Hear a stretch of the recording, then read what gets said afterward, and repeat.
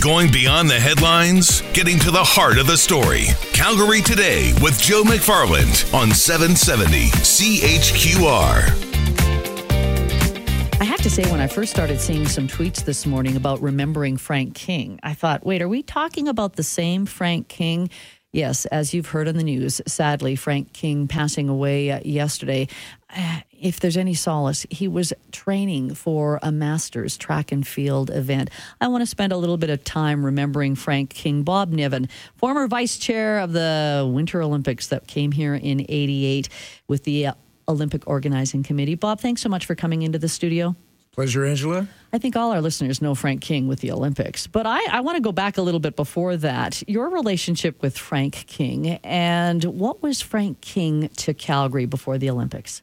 Well, Frank was always a very keen athlete. He was a good athlete in university. He was a letterman, in fact. His sports were running and I think long-distance running. And he was also a very good basketball player. And he inspired his children to pick up the sports as well, because in the backyard of his property, he had a basketball court.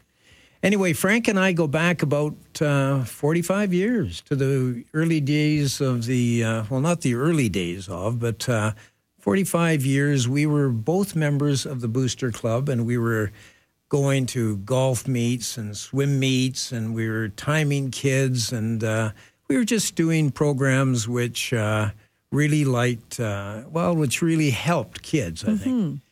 Anyway, one night, the president of the Booster Club came in and he said, does anybody feel like bidding for the '88 Olympics? We'd been exploring the possibility of a field house up to that point.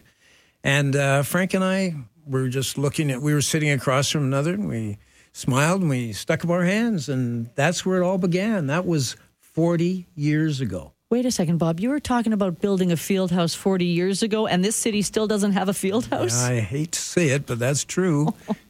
Definitely sorry for your loss, because he was such a dear friend. I want to touch, though, on the fact that he was an athlete right to the end.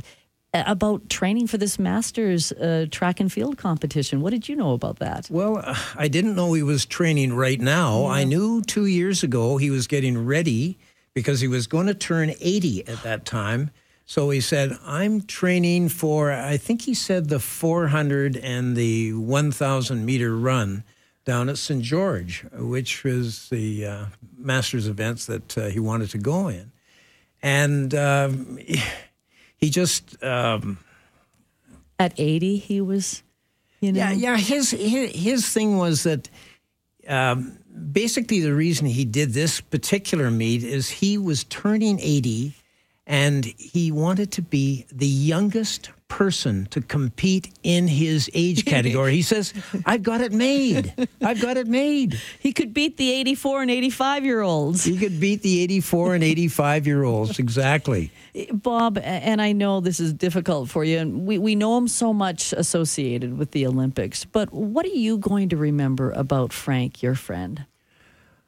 Frank, the first word that comes to my mind, and my wife's also, was that he was a very kind person. He had a great sense of humor. I mean, it's always reported that he's a great visionary and he has passion for sport and everything. But first and foremost, he was a kind person. And that was very, very important. When we took on the Olympics, he took on the job of building the trust with first of all, the community, the Calgary community, and then the governments and the IOC and the Winter Sports Federations. They all believed him and they trusted him, and they had good reason to, because he was genuine. He was very genuine, and he was kind. He was very kind. You know what, Bob? We talk so much about the Olympic legacy. What a lovely legacy for Frank to have, that he was a kind and trustworthy person. Bob, thanks for coming in and just sharing some of your thoughts and memories of Frank. It's been a pleasure. Thanks very much, Angela. Bob Niven joining us today.